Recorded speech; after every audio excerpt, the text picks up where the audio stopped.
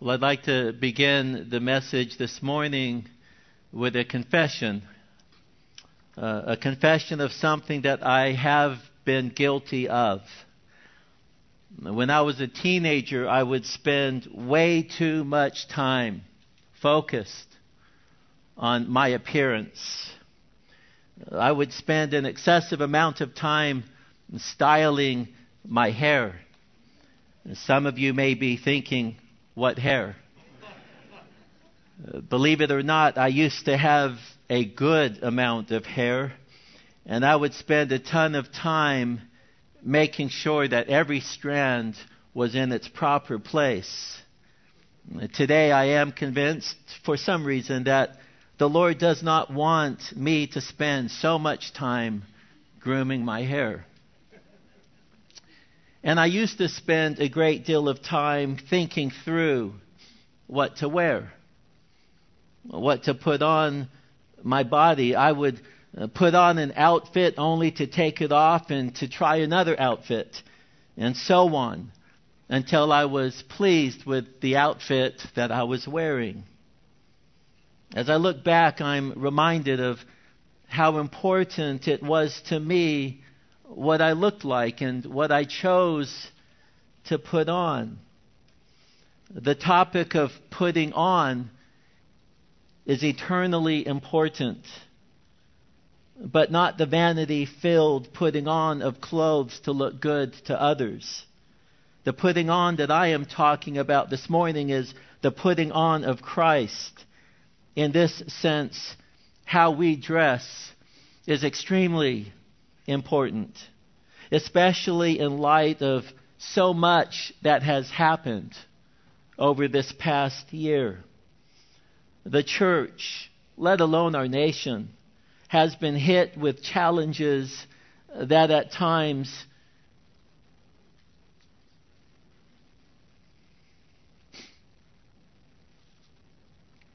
seems to be tearing us apart.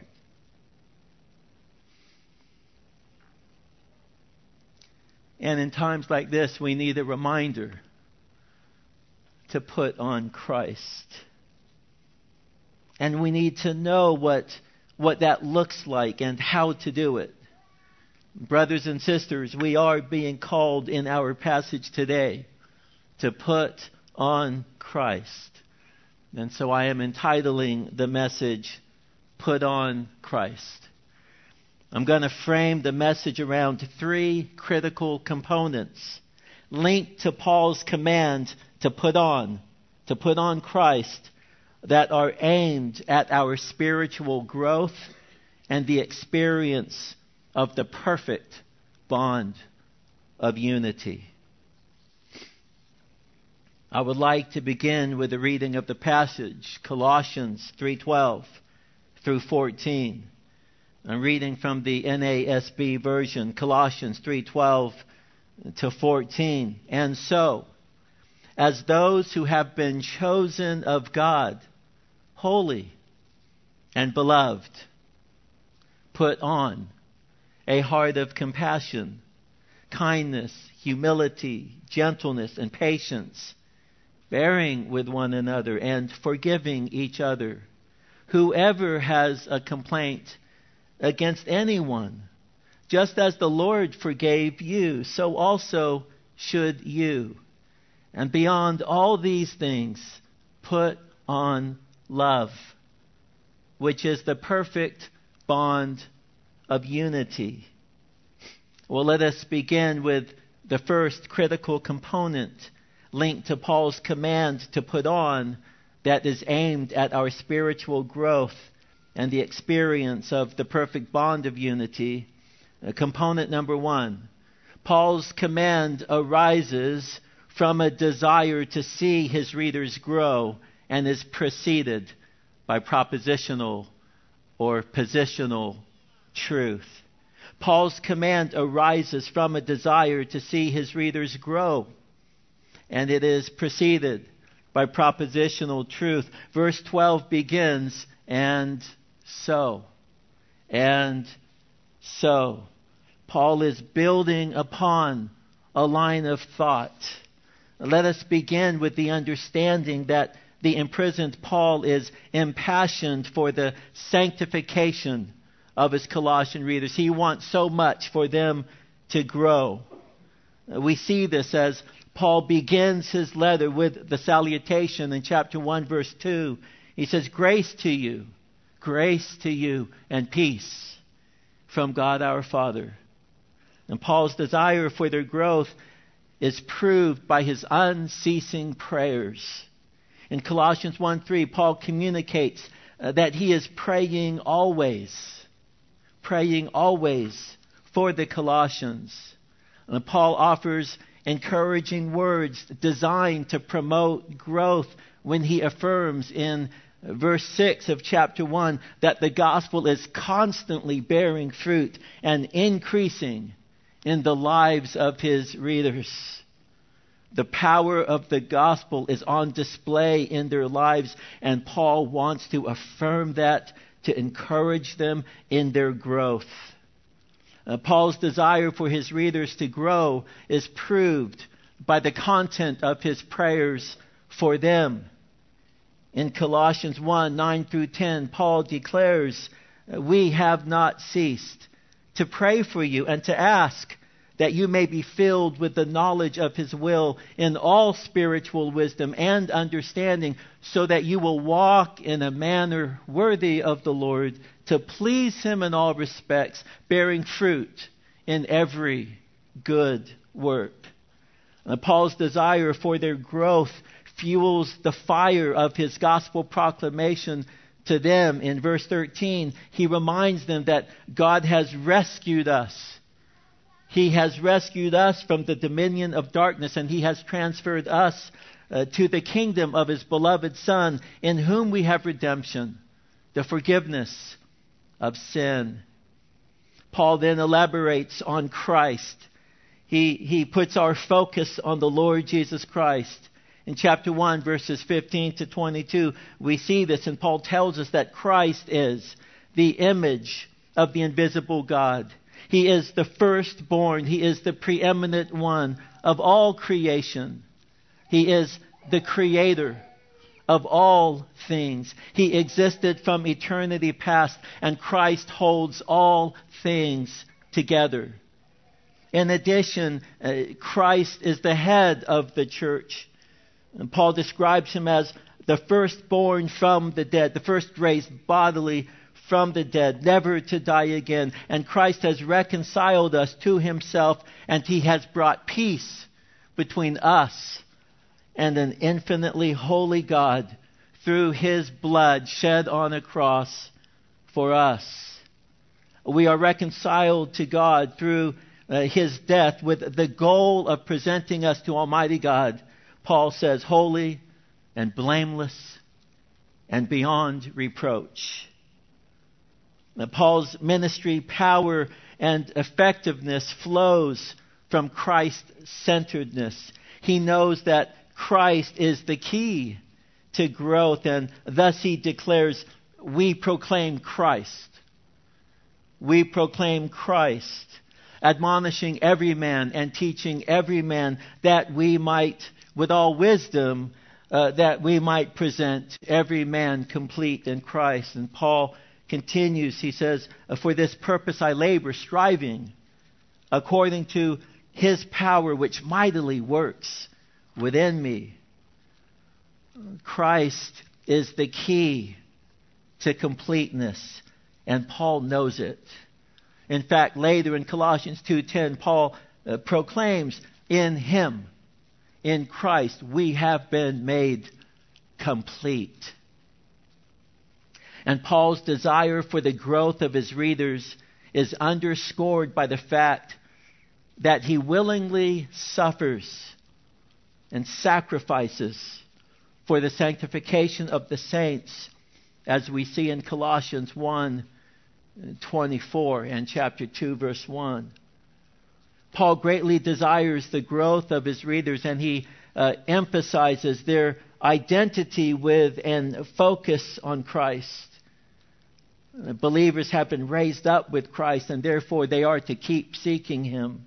Colossians 3:1. Believers have died with Christ, and therefore are to set their minds on him. Colossians 2:20 as well as 2 through 3. And so what we observe throughout Colossians is Paul's desire to buttress their faith, to shape their thoughts, and for them to know and to seek Christ. This is the foundation upon which Paul then commands his readers to take off the clothing of sin in their lives. Colossians 3:8, Paul commands his readers, put them all aside. Put them all aside. Anger, wrath, malice, slander, and abusive speech from your mouth.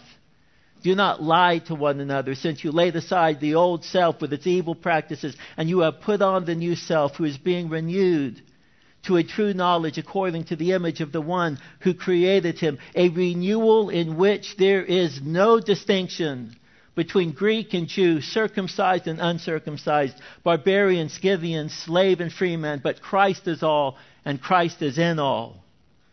And thus Paul desires the growth of his readers. This cannot be contested, and he seeks to settle them in their position in Christ on his way to addressing their behavior.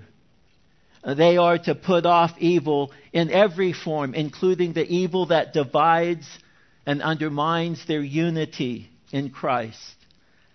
And clearly a big part of what Paul has in mind is spiritual growth that is reflected in unity among the people of God.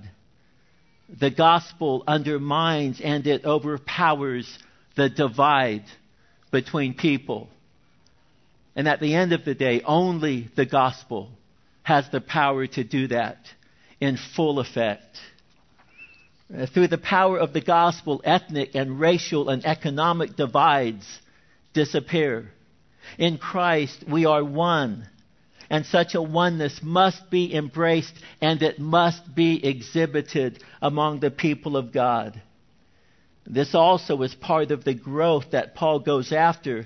And these are the thoughts to keep in mind when we read, and so. And so. And so links what has been said with what Paul is about to say. And what we discover is an emphasis once again on propositional and positional truth. And so, as those who have been chosen of God, holy and beloved, here Paul asserts three truths for all believers to embrace. Believers have been chosen. The King James Version uses the word elect. And you will also note to whom the choice belongs. Paul declares, chosen of God. The Bible everywhere teaches that God is sovereign over salvation. In Romans 11:7, where the context is salvation by grace, Paul proclaims, those who were chosen obtained it. They obtained salvation, and the rest were hardened.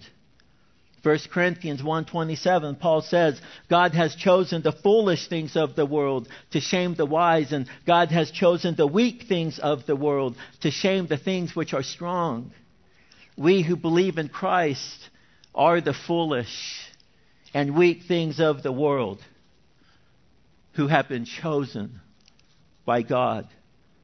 2 Thessalonians 2:13, we read, but we should always give thanks to God for you. This is Paul writing. Always give thanks to God for you, brethren, beloved by the Lord, because, why? Because God has chosen you from the beginning for salvation through sanctification by the Spirit and faith in the truth. Here again we see that God is the one doing the choosing.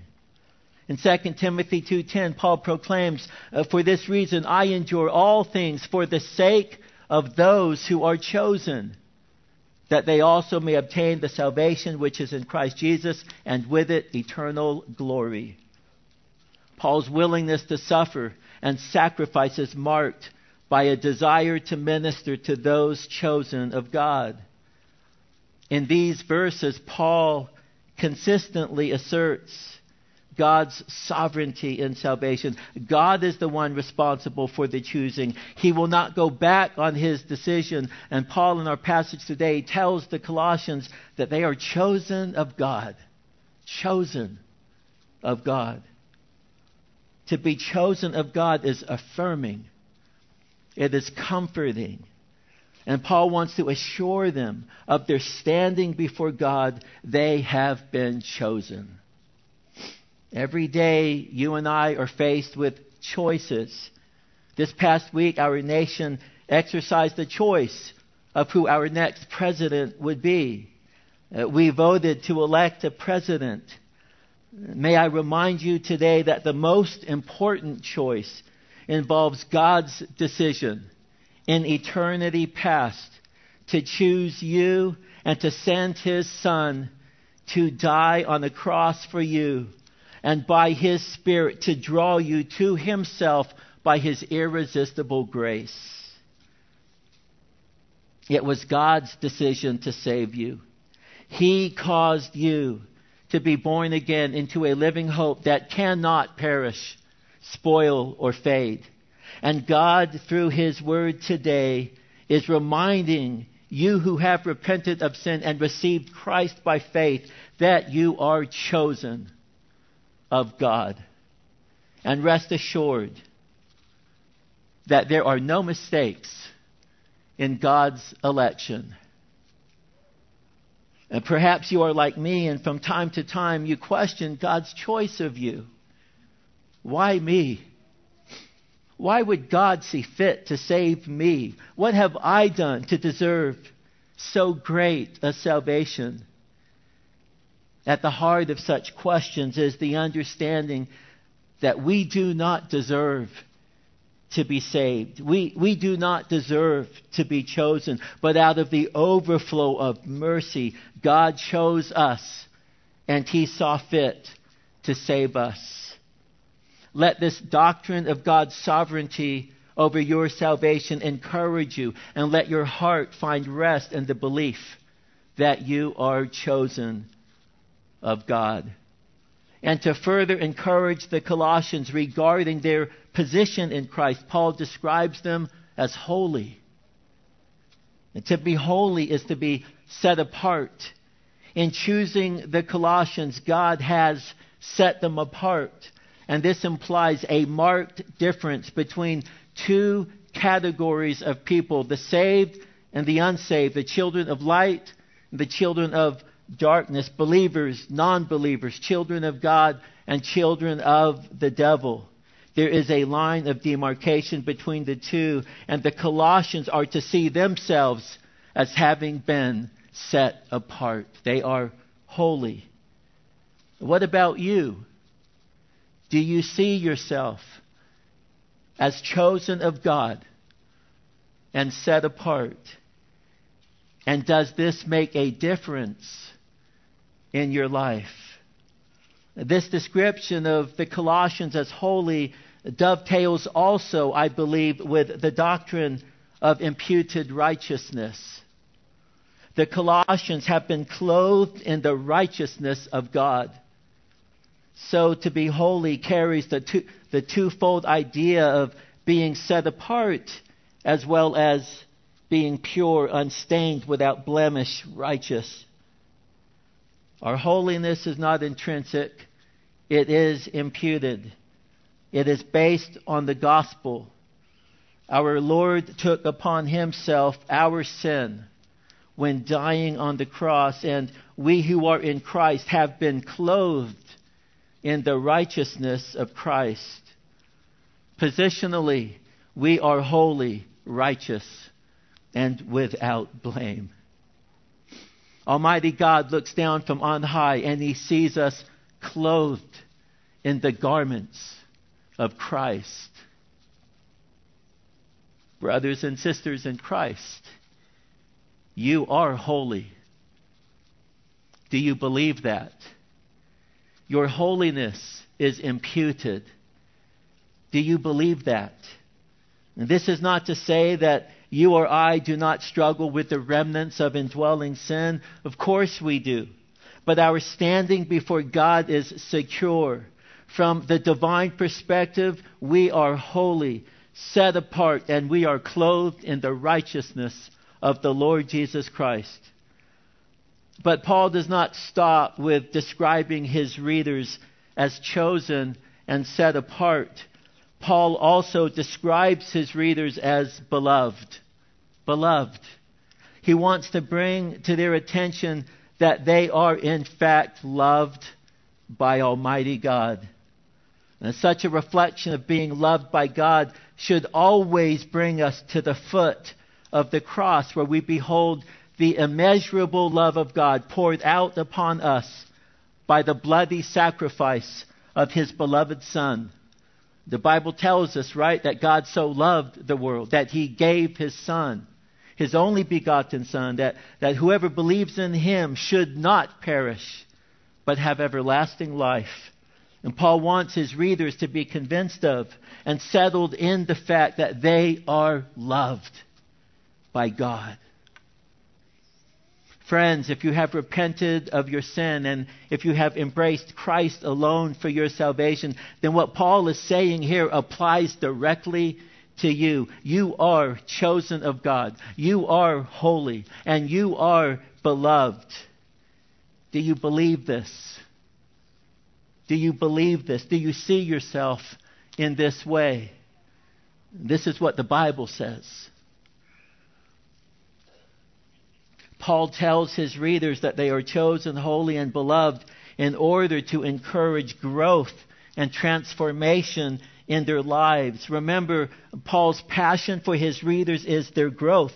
He wants their lives to be transformed by the power of the gospel and the truth of who they are in Christ. And so Paul transitions in our passage now from position to practice, from doctrine to duty. And the language he employs is that of getting dressed. He has already commanded his readers to put off sin. He informs them of the fact that the distinctions that divide are destroyed, and they are in Christ, holy, righteous, beloved, chosen. They are in Christ and must now clothe themselves in the qualities of Christ. And this brings us to the second critical component linked to Paul's command to put on, that is aimed at our spiritual growth and the experience of the perfect bond of unity. Component number 2, Paul's command is multifaceted. Paul's command is multifaceted. Another way of saying this is that the command that he gives is followed up by many descriptions of what that looks like. Right? Put on. And then he's going to say, put on, and a number of descriptions of those things that we are to put on. And so in that sense, that is what I mean by saying that his command is multifaceted. Believers in our passage are commanded to put on. And this command is at the heart of our passage. It means to envelop in, clothe with. In 3:10, Paul says, we have put on the new man who is being renewed. Paul is now commanding his readers to put on the new man and will provide a very helpful description of what that new man is to look like, how that new man is to behave, what the attitudes of that new man should be. And one commentator says that to put on means to become so possessed of the mind of Christ, as in thought, feeling, and action, to resemble Christ and, as it were, reproduce the life he lived. I love that. Let me read it again. To put on means to become so possessed of the mind of Christ, as in thought, feeling, and action, to resemble Christ and, as it were, reproduce the life that Christ lived. Paul's burden for the Colossians is to obey the command to put on, and as a result, be transformed. As we continue in the text, we read that believers are commanded to put on a heart. Put on a heart. The word in the Greek is splachna, And it speaks of inward parts, entrails or bowels. Acts 1:18 tells us that the splachna of Judas Iscariot burst out of him. Hung, dropped down to the ground dead, burst open. Splachna. It was believed that this was the seat of one's emotions. It is thus a very emotive term, and it denotes deep feeling. The transformation Paul seeks is rooted in the inner man. He seeks an inside-out transformation in the lives of his readers. In 2 Corinthians 7:15, Paul mentions Titus to his readers, and he declares, his affection, his splachna abounds all the more to you. Paul wants his readers to know how strongly Titus felt for his beloved Corinthians. In Philippians 1:8, Paul declares to his readers, God is my witness, how I long for you all with the affection, with the splachna of Christ Jesus. From this we gather that such an affection comes from the Lord. It is the affection of Christ Jesus. And such a heart is linked to action. For example, Matthew 20:34, we read, moved with compassion. The verb form of the word, right? Splachna. Moved with compassion. Jesus touched their eyes, and immediately they regained their sight and they followed him. And in Mark 1:41 we read, and moved with compassion. There's that word again. He stretched out his hand, touched him, and he said to him, I am willing, be cleansed. And the leper was cleansed. And here we see that the seat of emotion is marked by compassion. In fact, such a seat of emotion is immediately linked to compassion in our passage. What are we to put on? We're to put on a heart. We're to put on a splachna. But what kind of heart? What should mark our heart? And Paul tells us we are to put on a heart of compassion. Believers are commanded to put on a heart of compassion. The Greek word is oiktermos, and it conveys the idea compassion, pity, mercy. The whole phrase, heart of compassion, is translated in the King James as bowels of mercy and expresses a feeling of sympathy for the needs and sufferings of others. We are to have a heart of compassion for others. When we see others in need, we should feel and be moved with compassion. Again, I submit, this speaks of a deep and emotionally charged, emotional sense of compassion.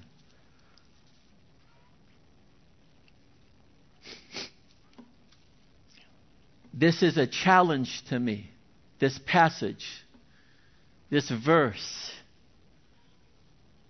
along with all of these descriptions that the apostle provides us with. How often am I moved with compassion when I witness the needs of others? Am I willing to respond immediately by going out of my way to meet the needs of others? Do I take action when I know that others are hurting? Am I moved with compassion? And sad to say, I would admit that I am not as often as I ought to be. And God rebukes me in this passage. He convicts me in this passage. He corrects me in this passage. And He shows me that I fall short and I am in need of His gospel grace. God help me. Now, we can come up with countless situations where it is appropriate to be moved with compassion. When Jesus saw the multitudes, He felt compassion for them. Why? Because they were distressed, downcast like sheep without a shepherd. He was concerned about their spiritual needs. He felt compassion for them as a result. In Matthew 14:14, we read that when Jesus went ashore, He saw a great multitude, felt compassion for them, and He healed their sick. He saw that they were physically ill, and He had to do something about it. He moved in the direction of rendering them healing in their lives. In Matthew 15:32, Jesus feels compassion for the multitude because they have nothing to eat. And so He wants to give them bread to eat, fish to eat. They were hungry and He wanted to meet that need that they had. In Matthew 20:34, He's moved with compassion, touched their eyes, and immediately they regained their sight and they followed Him. In Mark 1:41, we read about how Jesus moved with compassion, stretched out His hand, touched the leper, cleansed him. And we know that our Lord's greatest demonstration of compassion was when He took our place on the cross and He died for us so that our every sin would be atoned for and we would be adopted to be sons of God. Jesus knew our need and voluntarily laid down His life for us so that our many sins would be forgiven. The compassion with which we have been showered is the very compassion that we are to clothe ourselves in so that such a compassion might be displayed to others in our lives. And in our passage today, we are commanded to put on a heart of compassion. Believers are also commanded to put on a heart of kindness. Put on a heart of kindness. This is the word used for one of the fruits of the Spirit in Galatians 5:22. Thus we are dependent upon the Lord by His Spirit to manifest kindness in and through us. And we are to show forth a gentle and gracious disposition. This includes a ready disposition to listen and to respond to others. The Bible teaches the kindness of God. Hear what Paul says in Romans 2:4. He said, do you think lightly of the riches of His kindness and forbearance and patience, not knowing that the kindness of God leads you to repentance? If God is kind and His kindness leads us to repentance, it follows that we do well to relate to others with kindness. Your being kind may result in a lost person repenting of his sin and coming to faith in Christ. Your being kind may result in the repentance of another believer in Christ. Gospel kindness is a useful tool for chipping away at the rough edges of others that you know. Even as gospel kindness is a useful tool in chipping away at our own rough edges. And kindness is not to be undermined by suffering. In 2 Corinthians 6:4-6, the Apostle Paul declares, in everything. Now listen to this. Listen to what Paul says regarding himself and situations he has faced in his life. He says, in everything commending ourselves as servants of God in much endurance, in affliction, in hardships, in distresses, in beatings, in imprisonments, in tumults, in labors, in sleeplessness, in hunger. Then Paul goes on to say, in purity, in knowledge, in patience, in kindness, in the Holy Spirit, and genuine love. The situations and circumstances of life ought not to undermine the kindness that we are to be clothing ourselves in. Paul and his ministry companions are believers who manifest kindness while suffering. Paul's kindness is rooted in the gospel. He knew Jesus to be kind to him, and in turn he sought to be kind to others. Paul's kindness was shaped by witnessing gospel kindness in others. One person that comes to mind is Stephen.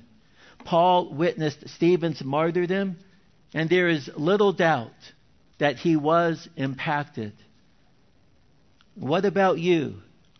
Do you put on a heart of compassion and kindness when wronged by others? Do you see their sins against you as reason for and opportunity to do good and to pray for them?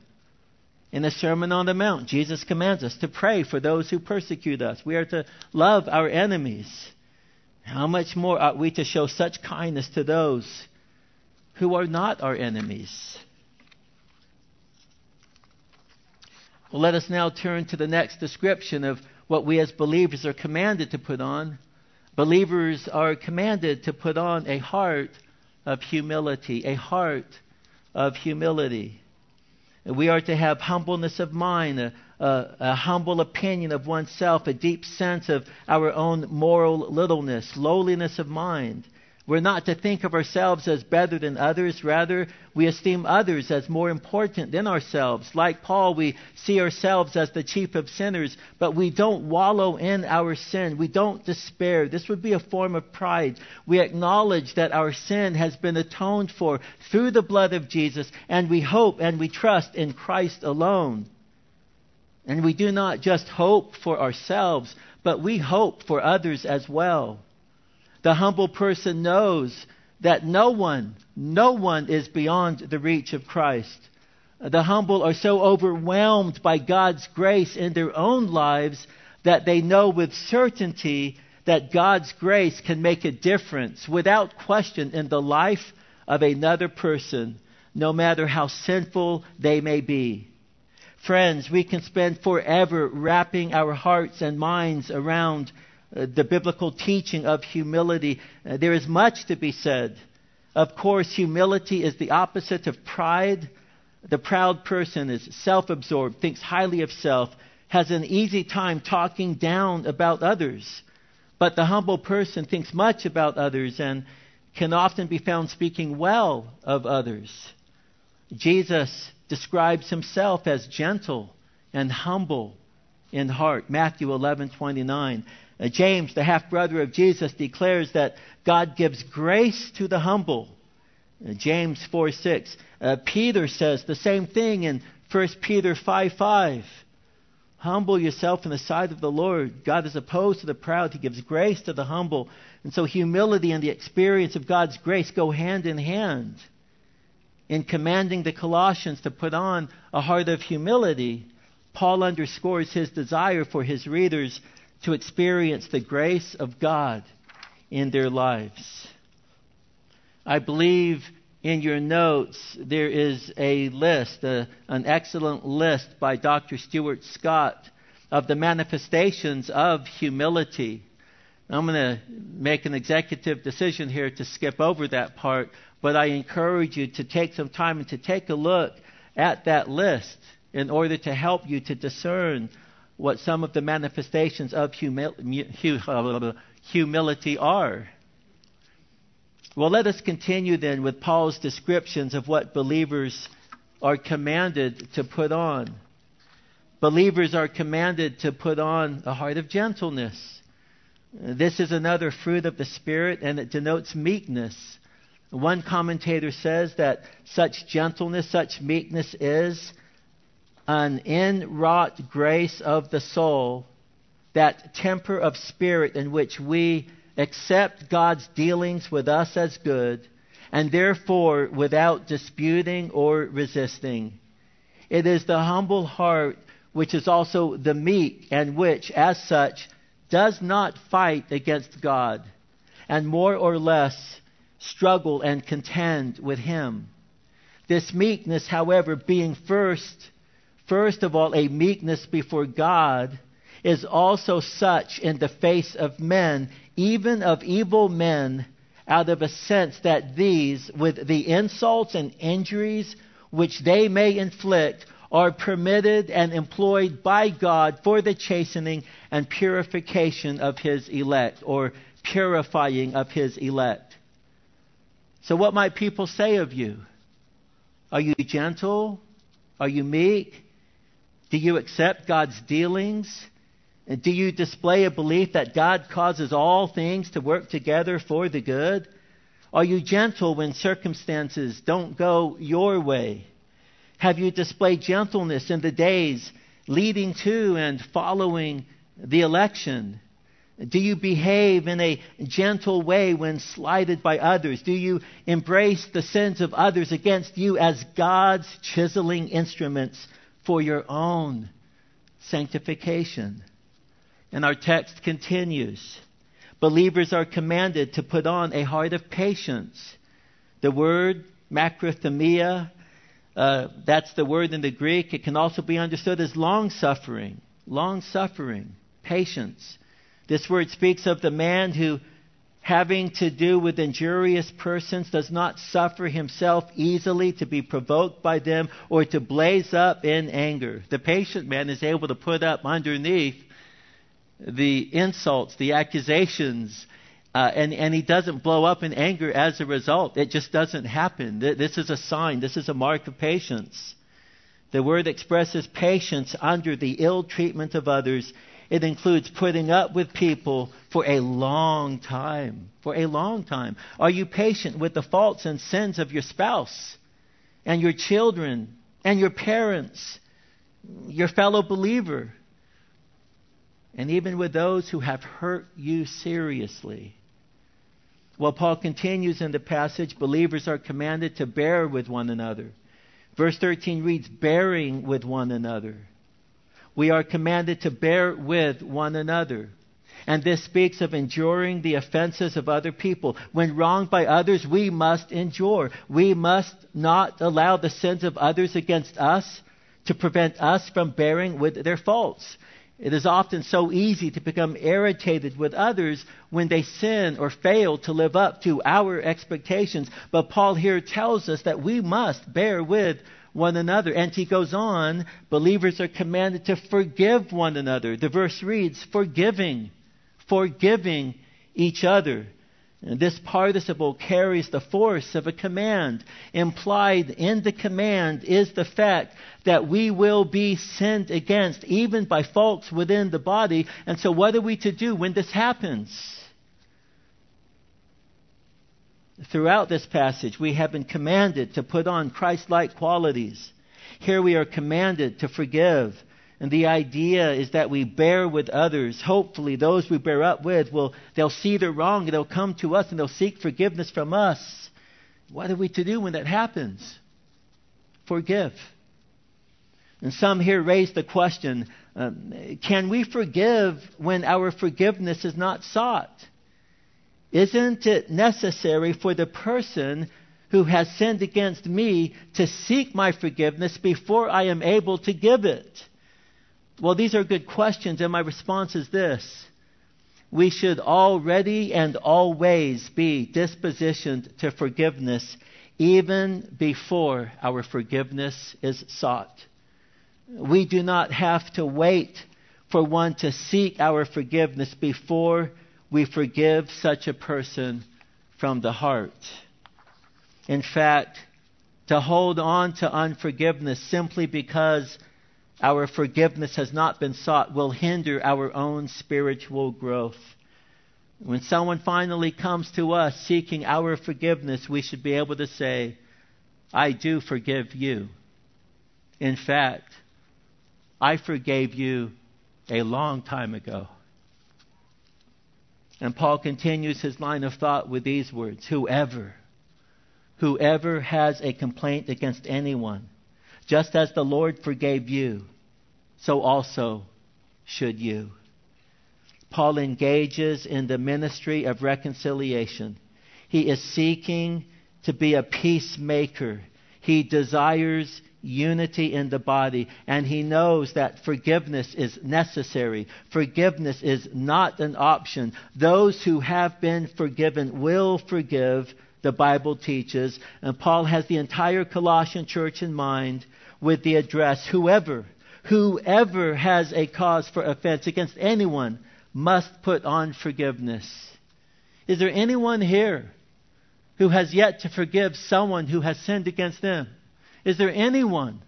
God, through the pen of the Apostle Paul, would say to you this morning that you must put on forgiveness. You must forgive their sins against you, even as your many sins have been forgiven by God. And the forgiveness we are to extend is the same forgiveness that we have received from the Lord. Here Paul takes us to the foot of the cross, and he points us to the Lord Jesus Christ once again, who forgave us fully and freely. There at the cross, the Lord prayed for our forgiveness and purchased our forgiveness through his bloody sacrifice on the cross. There at the cross, our every sin, thought, word, deed was atoned for. In him, the Bible says we have redemption, the forgiveness of sin. Our every sin is met with forgiveness at the foot of the cross. When we wrap our minds around the holiness of Almighty God and the infinite number of our own sins, we are guilty of sins of omission and sins of commission. We have failed to do what we should do. We have not done what we ought to have done. Our passage commands us with descriptions of what we are to put on. And if we are honest with ourselves, every single one of us would admit that we have failed at times to dress appropriately. Yet in Christ, our many sins are forgiven, and we are commanded to forgive just as the Lord forgave us. The fire for forgiveness is fueled by the forgiveness of Christ to us. Friends, is there anyone that you need to forgive? What person is pictured in your mind when you sense the Spirit calling you to forgive? If we have learned anything about our nation this year, we have learned that the struggle to forgive runs deep. But this passage commands us, who are Christ followers, that forgiveness is never an option. We must always forgive every single time, every single person. And Paul's command to put on can be summarized in a number of ways. We're commanded to put on the new man. Paul refers to this new man in 3:10. Paul's detailed descriptions can be understood as descriptions of the new man that we are to put on. And we could also summarize what Paul is commanding us as a command to put on Christ. Put on Christ. Every description serves as a description of the Lord Jesus Christ. We are to put on Christ. But in our passage, Paul directs us to his own summary statement of what he wants for his readers. And this brings us to the third critical component linked to Paul's command to put on, that is aimed at our spiritual growth and the experience of the perfect bond of unity. Component number 3. Paul's command culminates in a love that serves as the perfect bond of unity among believers. Paul's command culminates in a love that serves as the perfect bond of unity among believers. Verse 14, he says, "And beyond all these things, put on love, which is the perfect bond of unity." Paul has unpacked the details regarding what we are commanded to put on, and now Paul provides a summary statement. At the end of the day, it all boils down to love. The love of God must manifest in our love for people. Every description of what we are to put on culminates in the command to put on love. This really is Christianity in a nutshell. Christianity 101. God loves us, we love God back, and the love of God freely flows through us onto others. Love God, love people. And this love, this agape love, Paul tells us, is the perfect bond of unity. The perfect bond of unity. And this is ultimately what Paul envisions for the Colossian church. Back in verses 10 through 11, Paul declares, "We are being renewed to a true knowledge according to the image of the one who created him." And then he describes such a renewal as a renewal in which there is no distinction between Greek, Jew, circumcised, barbarian, Scythian, slave, and freeman, but Christ is all and in all. He is envisioning unity within the body of Christ. And Paul seeks to accomplish such a unity with a presentation of declaratives followed by imperatives. He addresses the believer's position prior to the believer's practice. We must embrace gospel truth as well as the declarations of the gospel over our lives, and then we must live in light of such truths. We are to put on the new man, to put on Christ, to dress ourselves in the love of Christ with an understanding that such a love serves as the perfect bond of unity. Brothers and sisters, being a Republican is not the perfect bond of unity. Being a Democrat is not the perfect bond of unity. There is a perfect bond of unity that transcends any earthly party affiliation. And that bond of unity, I believe, Paul tells us, is the love of Christ. And without question, Paul's desire for the church is to be super glued together by and with the love of Christ. Such a bond has been under attack over the course of this year. We must not allow the bond to be broken.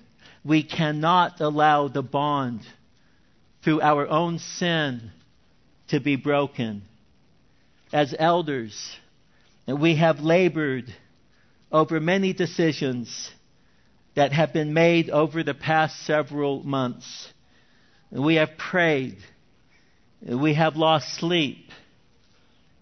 Our stomachs, our splachna, our bowels have churned.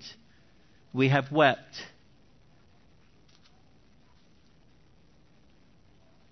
We have thought deeply about the matters that have faced us as a church.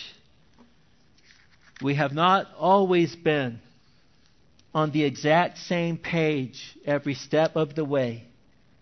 We have wrestled through our differing perspectives, but we have never compromised the unity of the Spirit in the bond of peace. We have never compromised our mutual love and respect for one another. We know that our body has been through a difficult season. And this season has been difficult for us as well. We know that we must give an account for how we have led God's precious Cornerstone congregation, and we have sought to honor that stewardship. We have listened as well to our people, and your cares and concerns are our cares and our concerns. And even as we have sought to put on love, which is the perfect bond of unity, we see that the Cornerstone people have followed suit as well. We marvel at the fact that despite the devil's attacks and his efforts to sow discord and division, that the body of Cornerstone is weathering the storm by putting on love, which is the perfect bond of unity. And so, as those who have been chosen of God, holy and beloved, put on a heart of compassion, kindness, humility, gentleness, and patience, bearing with one another and forgiving each other. Whoever has a complaint against anyone, just as the Lord forgave you, so also should you. And beyond all of these things, put on love, which is the perfect bond of unity.